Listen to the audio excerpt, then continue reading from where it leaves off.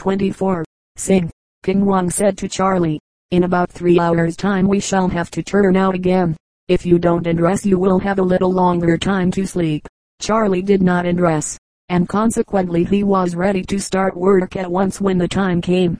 He put on a peaked cap in place of his lost sou'wester.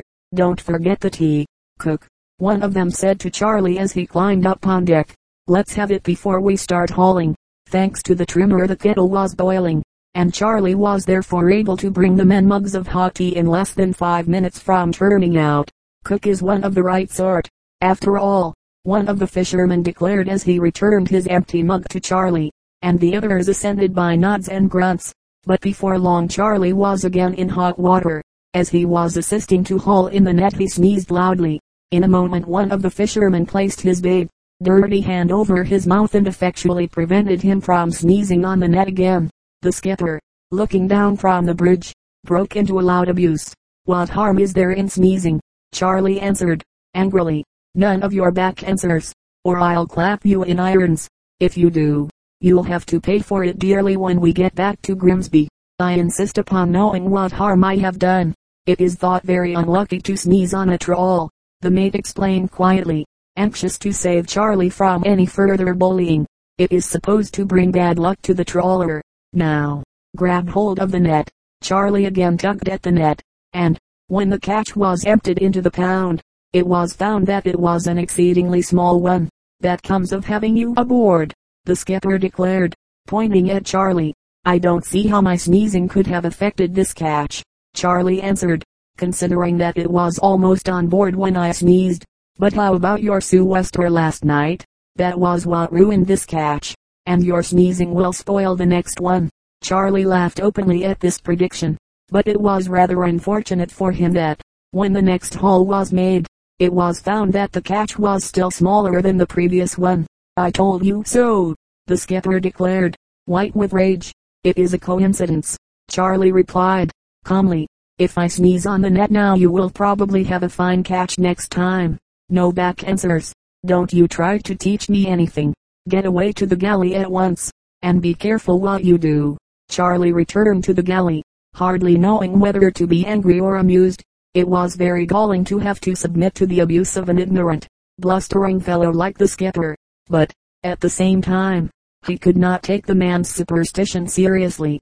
I would not have believed, unless I had seen the skipper, that it was possible for there to be such a superstitious Briton living at the end of the 19th century, Charlie said to the mate, about half an hour later.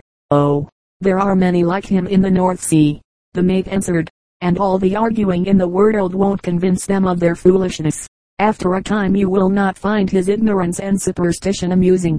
However, what I want to say to you is this: the men in the Fox Lee declare that the grub isn't well cooked, and that you haven't given them plum duff yet. You must let them have it tomorrow. I will, Charlie declared, as if plum duff were the easiest thing in the world to make. When the mate left him, Charlie took out the bow-legged cook's written instructions to see what ingredients were necessary. His idea was to make and boil the pudding that evening, so that, if it turned out a failure, he would have time to make another one. If it proved to be a success, he would be able to warm it up on the following morning. But, just as he began to read the recipe, he noticed that the fire had burned low and needed instant attention. In his anxiety to prevent it from going out, he put down the flimsy little book and began shoveling coals on the fire. While he was doing that a gust of wine swept through the galley, and carried the recipe book out through the porthole and into the sea. Charlie, gazing out at it, saw it float for a moment or two, and then lost sight of it. Well, he muttered, ruefully, I don't know how I am going to make plum duff now. Continued on page 238. The trumpet and the drum. Said the trumpet to the drum, less noise, good fellow. Come, for nobody can hear my voice when you are near. Boom, boom. The drum replied, the fault is on your side. You blow with such a sound that my poor voice is drowned. And after that, all day they blew and boomed away, in contest so absurd that neither could be heard. Now, when you want to speak, O children, never seek to drown in noisy tone all voices but your own, but learn to shun in life the drum and trumpet strife. Jim's shower bath. The kitchen was very hot, and Aunt Christie, The old black cook was very busy, with her sleeves rolled up above her elbows, and her cap all awry. She bustled about, hurrying the slow movements of the girls who were her helpers, and scolding the 4 little dusky children whenever they got in her way. She declared that they were all as full of mischief as they could be, and that there was not a pin to choose between them. But if one of the 4 did happen to be worse than the others, that one was certainly Jim. Jim was nearly 7. His young mind was full of eager questions. He wanted to know the reason of everything, and it was really because he was so curious and prying that Aunt Christie thought him worse than the rest. On that morning he poked about the kitchen, opening baskets and peering into dishes, until his eyes fell upon a large bright pail, which was set upon a stand too high for him to reach. "That's a new pail. Why's Aunt Christie got a new pail? Wonder what's in it. I will see." So said Jim to himself, and when he found that, even by standing on tiptoe, he could not reach, the little rascal trotted off for his 3-legged stool, mounted on that, put his chubby arms as far as they would stretch round the pail. A 3-legged stool, however, is but a treacherous support, and this Jim found to his cost. As he stood there, it slipped from under his bare feet, and the pail, which was full of warm water and vegetables, suddenly overturned. Poor Jim got a terrible drenching. It was lucky for him that the water was not very hot, or he would have been sadly scalded. As it was, a big turnip hit him on the head, and the handle of the pail hurt him. Wet and bruised he crept away, a sadder and a wiser boy, inwardly resolved to have nothing more to do with things which did not concern him. C.J. Blake, Wonderful Caverns, VII, The Cliff Dwellers of North America. If you take a map of North America, and trace the line of the Rocky Mountains downwards, you come to the state of Colorado, with New Mexico and Arizona lying below, and if you tried to explore this country you would find yourself in a perfect network of mountains. In Colorado there are magnificent snow peaks, with richly wooded valleys lying between them, whilst in New Mexico and Arizona the land is much more bare. Mountain ridges, often covered with stones and pebbles, dividing flat tablelands of great extent. Common to all 3 states are wonderful gorges, or splits in the cliffs, of immense depth. Sometimes from below one can hardly see the sky between the precipices. At other times the gorge may open out into quite a broad valley, but, whether narrow or wide, we may be quite sure that wherever there is a canyon, as these rock splits are called in Western America, there will be a river running down it. One of these rivers, named the Colorado, travels for more than 300 miles along a channel of its own cutting, never less than a mile below the level of the surrounding country.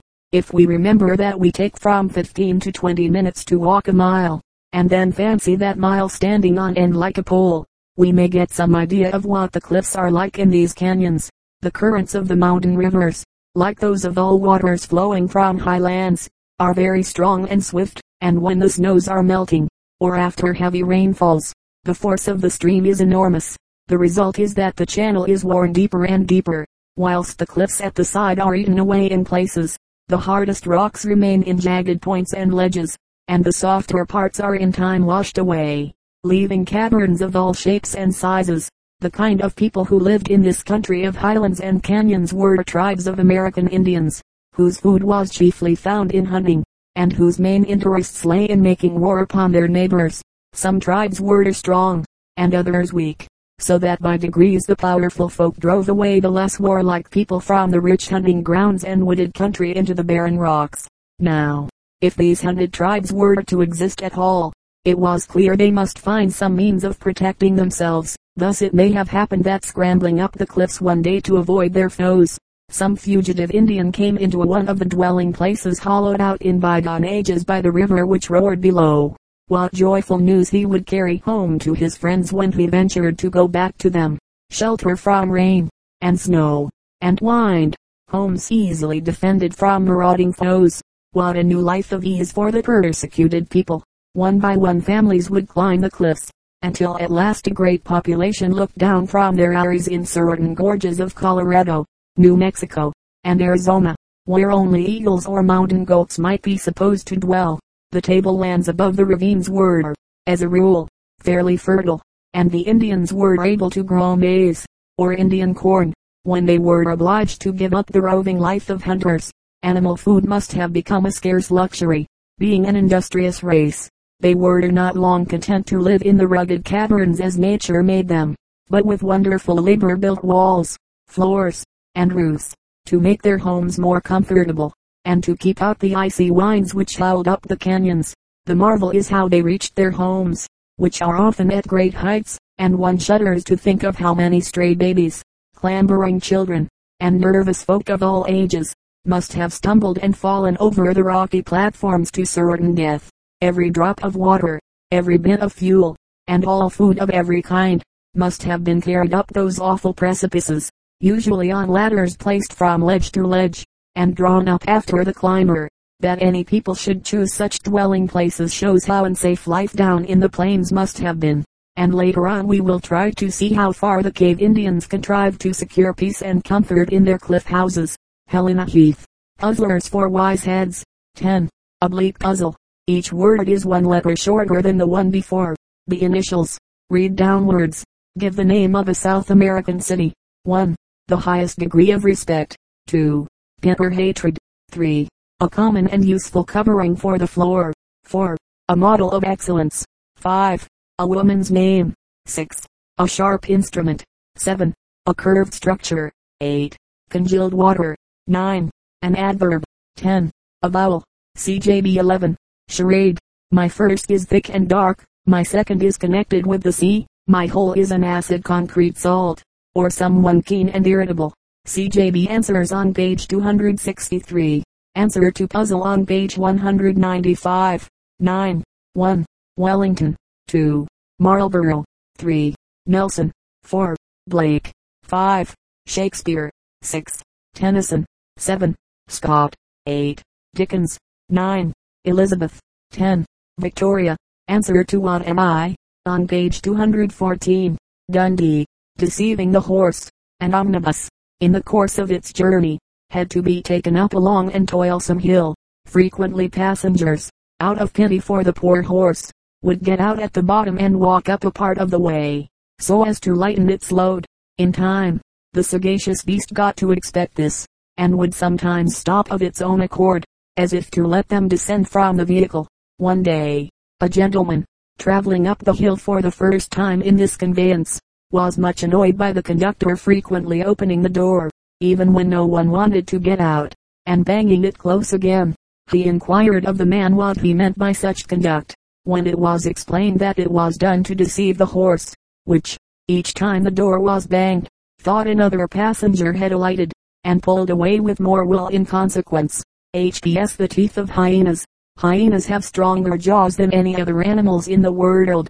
They have a large tooth at each side of the upper jaw, which bites against the keen edge of a tooth like it on the lower jaw, thus forming a pair of shears sharp enough to cut paper and strong enough to crack the thigh bone of an ox. Hyenas live entirely on meat. A lion, on the contrary, eats a large quantity of fresh grass when it can get it, and in captivity will lap milk from a pan with as much greediness as an ordinary pussy. The gatekeeper of Rambouillet. It is difficult for Englishmen to realize the intense devotion which Napoleon I inspired in the hearts of his French soldiers. Ambitious and utterly careless of human life as he undoubtedly was, these men overlooked all this in their admiration for the victorious general. As a rule, Napoleon certainly behaved as the father of his soldiers, and seemed to feel both with them and for them. Here is an account of the way he cheered an old satyr whom he found lying in the ward of a military hospital. How now, my friend, said the emperor, halting at the soldier's bedside. You are one of my satyrs. I see. I thought that regiment prided itself on never being ill. I am not ill, your majesty, said the soldier, proudly, as he saluted his chief, but the doctor wants me to have my leg cut off, and I do not wish it. Why not? Asked Napoleon. Are you, who have faced death so often, afraid of an operation of a few minutes? Afraid, sire, said the man, with a quiet smile. Fear is not a disease that attacks satyrs, as your majesty knows, but if I change my leg of flesh for a wooden stump, I shall never be able to return to the regiment, and I would rather be buried entire than bit by bit. Where were you wounded? Asked the emperor. At Wagram, sire. Have you received your medal? Remember, sire, said the soldier, eagerly. I was in the ambulance when you distributed the medals. Suppose I were to give you the medal now, said Napoleon, looking fixedly at the soldier. Oh, sire, said the man, almost leaping up in his delight. I should be quite well then. I know. Well, then, I give it you, said the emperor, but on one condition. You must let the surgeon cut off that leg, just as you order me. Sire, if you wish my head cut off I am ready, only I can never serve you again, if I have a leg off. How do you know that, you foolish fellow? Replied the emperor, smiling. Make haste and get well, and I appoint you gatekeeper of my castle of Rambouillet. The soldier said no more. His heart was too full of joy and gratitude, for that was indeed a post of honor. Some months later the castle of Rambouillet had a new gatekeeper, an old wooden-legged sergeant of sapiers, wearing the coveted medal on his well-brushed uniform. The Kashmir stag. India is rich in animals of the deer kind. To name only a few, there are the sambar, the beautiful axis deer, the small, but fierce, hog deer, the rusa deer, the Baranga deer, and the noble Kashmir deer. The habits of these animals are exceedingly varied. Some live upon the hills, while others frequent the lowlands and the jungles, and are never seen upon the higher ground. Several of the species are nocturnal, and are so rarely seen in the daytime that anyone might think they were scarce animals, although they are really very common. The Kashmir stag or deer is one of those which live on the highlands, upon the slopes of the mountains of Kashmir, Nepal, and the countries to the northwest of India. It prefers forests and well-wooded country, in which it finds shelter and seclusion. It rarely descends to the lower and more open country, and it is in fact so retiring and alert that it is seldom met with. By day it hides itself in the woods, but in the early morning it is tempted forth to drink at the lakes and pools which lie upon the skirts of the forest. It changes its pasture grounds with the seasons, climbing the mountains in summer, probably to enjoy the cool, fresh air of the upper regions, and returning to lower ground in winter in search of food. The male is a fine animal, with large branching horns, somewhat like those of our own stag or red deer, but not quite so large. In a fine and well-developed specimen the horns will often display 16 branching points. The general color of the stag is a rather dark gray or brown, with patches of yellowish white upon the haunches, and for some little distance along the back. The neck of the male is covered with longer hair somewhat resembling a mane. The female is very similar in color to the male, but she is smaller, and has neither horns nor mane. The Kashmir stag is sometimes called the Nepal stag, and it has also other names, mostly derived from the localities where it is found. Many of these are native names conferred upon it by the inhabitants of various parts of the north of India, and when they are taken up and repeated by sportsmen and travelers they prove very confusing to naturalists, who cannot always be sure that they all refer to one animal. All stags are very attentive to their mates, and the least cry of the female will draw her companion to her side. A hunter once saw a fine male come running up at the cry of his mate, which had just been shot. The poor thing was dead, but the stag stayed by her body, and would not be frightened away until he was quite sure there was no life left in it. The black leopard. There are few animals more beautiful than the leopard, which inhabits India and Africa. Looking at its handsome fur, we cannot fail to be struck with the regular way in which the black spots or rings are arranged upon the reddish-yellow ground, and how regularly they vary in shape and size in different parts of the body. Besides the ordinary spotted leopard there island however, a black leopard. It is found in India and some other countries of southern Asia where the ordinary leopard lives, and seems most common upon the highlands. It is very much scarcer than the ordinary leopard, and island indeed, very rare. The natives of India have a great dread of it, for they think it is more cunning, more ferocious and stronger than the spotted leopard, which is one of the fiercest and most active of the flesh-eating animals. It climbs trees and sports among the branches with all the agility of a cat. It is as ferocious as the tiger, and though not so large, its activity and strength make it a very dangerous foe. Though the black leopard is different in color from the ordinary leopard, it is in other respects very similar, and naturalists now regard it as only a variety of the spotted leopard. After getting together all the information which they can about the colors of the leopard and similar animals, they have come to the conclusion that the leopard family has a tendency to turn to black.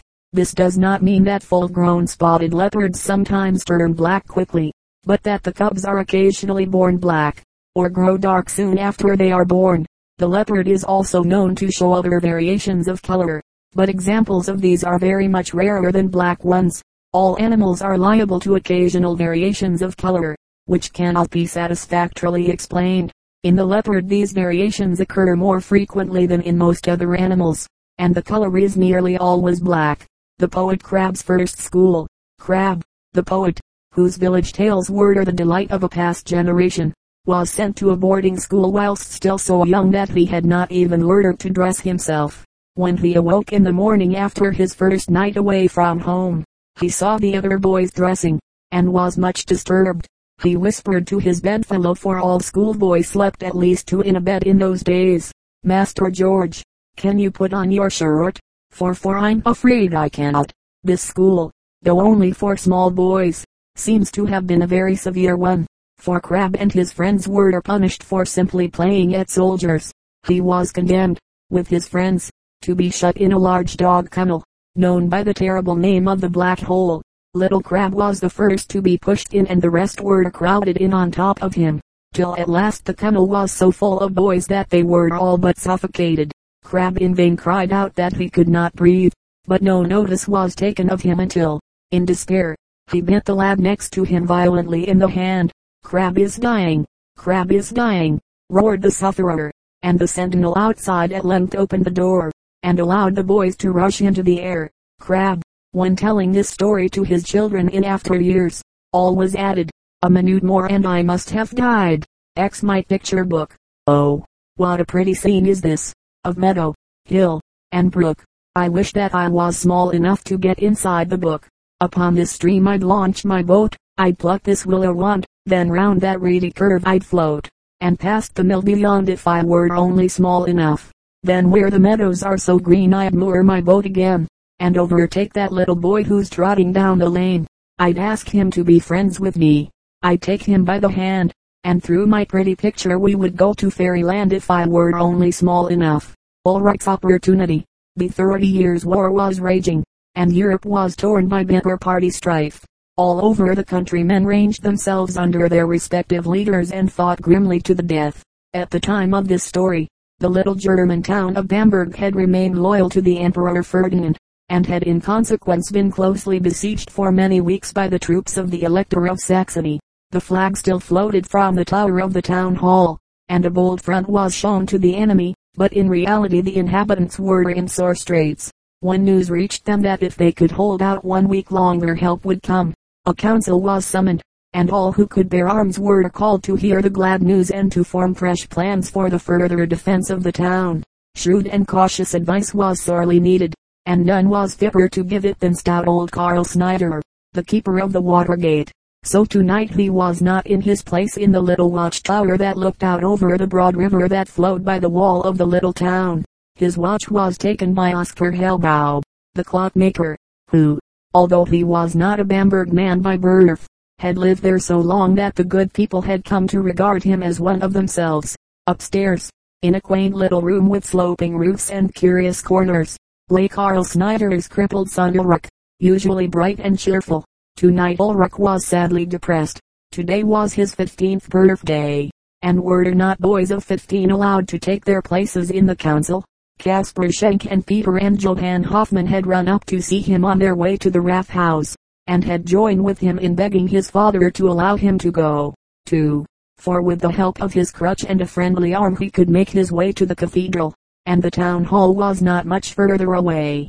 "Nay, my son," said his father firmly, "a council is not like a service at church. Stay quietly here, and when I return I will tell thee all." He spoke cheerfully, but his heart ached to see the boy's disappointment, and when the other lads had gone he bent tenderly over him, saying, "Only wait patiently, my son, thy turn will come." Bringing the bit of work Providence means thee to do.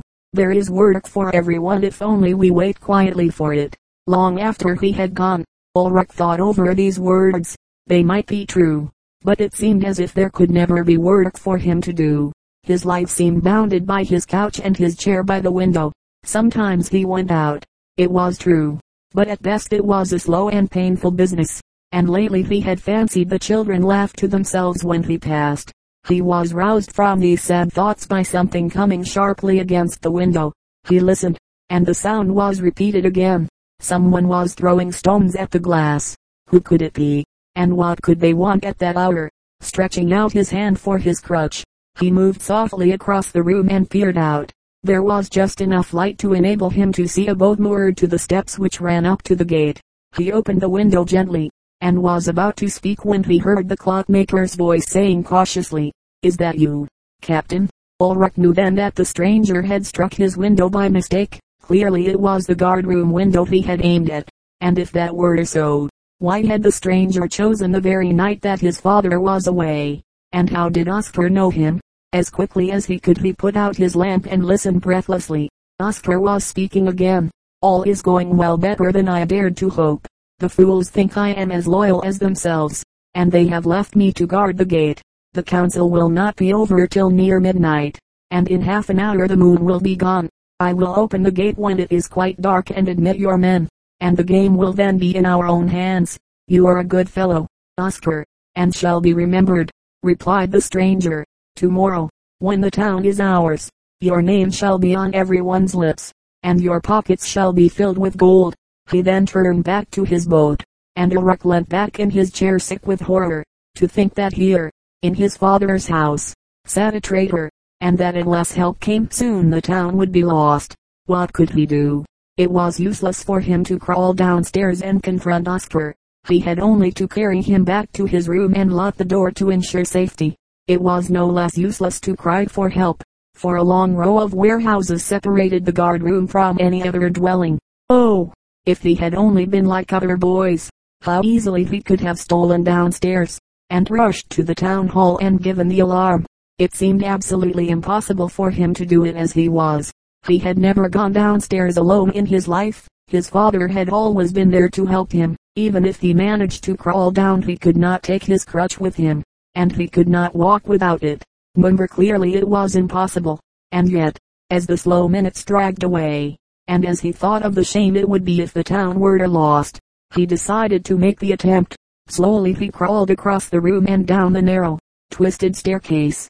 He was trembling from head to foot, and his breath seemed to come in great gasps. What if Oscar heard him? His door was ajar, and the lamp threw a ray of light on the landing outside, but Oscar was deep in his plans, and did not notice the black shadow that moved slowly across the lamplit space. At last Ulrich was outside, and he breathed more freely in the open air. If he had only had his crutch now, things might all have gone well. But how was he to crawl along the long bright Strasse, and round the corner and up the still longer Gaststrasse to the town hall? His heart failed.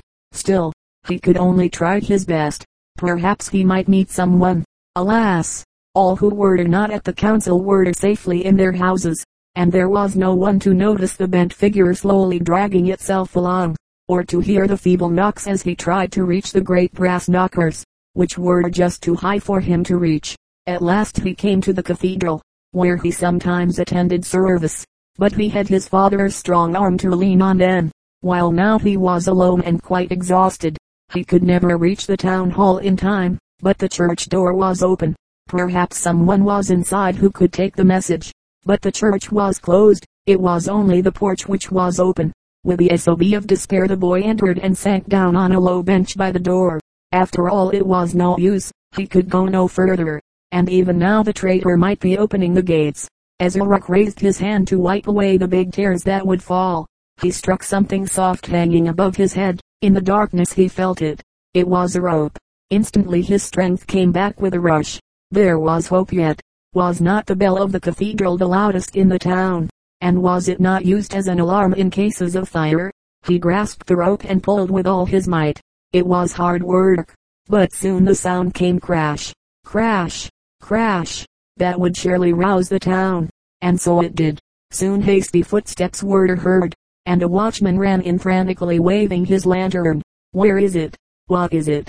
A fire? Speak, boy. But Ulrich seemed to have lost his tongue. It was not until several others had gathered round him that he managed to gasp out, "The Watergate, quick! Oscar is letting in the soldiers!" The words flew like wildfire, and off the crowd rushed men, boys, burgomaster, and watchmen.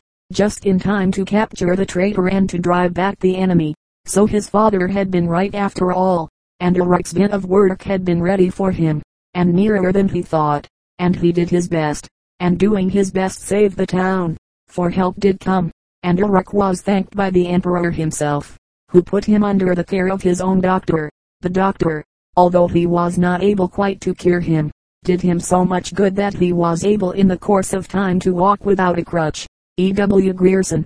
Illustration, Figure 1. Aphis, showing tracheae greatly magnified. Figure 2. Tracheal filaments of aphis greatly magnified. Figure 3. Spiracles of water beetle greatly magnified. Figure 4. Section of crayfish, showing gills magnified. Insect ways and means. VII. How insects breathe. Animal life cannot be sustained without breathing. Though, strange as it may seem, many of the lower animals have no special breathing organs. By breathing, we mean supplying the body with the life-giving oxygen contained in the air. Animals which live in the water breathe by taking in the oxygen held in solution in the water. In the simplest animals which live in water, the body is only a small blob of jelly, so small that the oxygen passes directly into the body. The bodies of some worms are so delicate that the oxygen easily passes through the outer layers and mixes with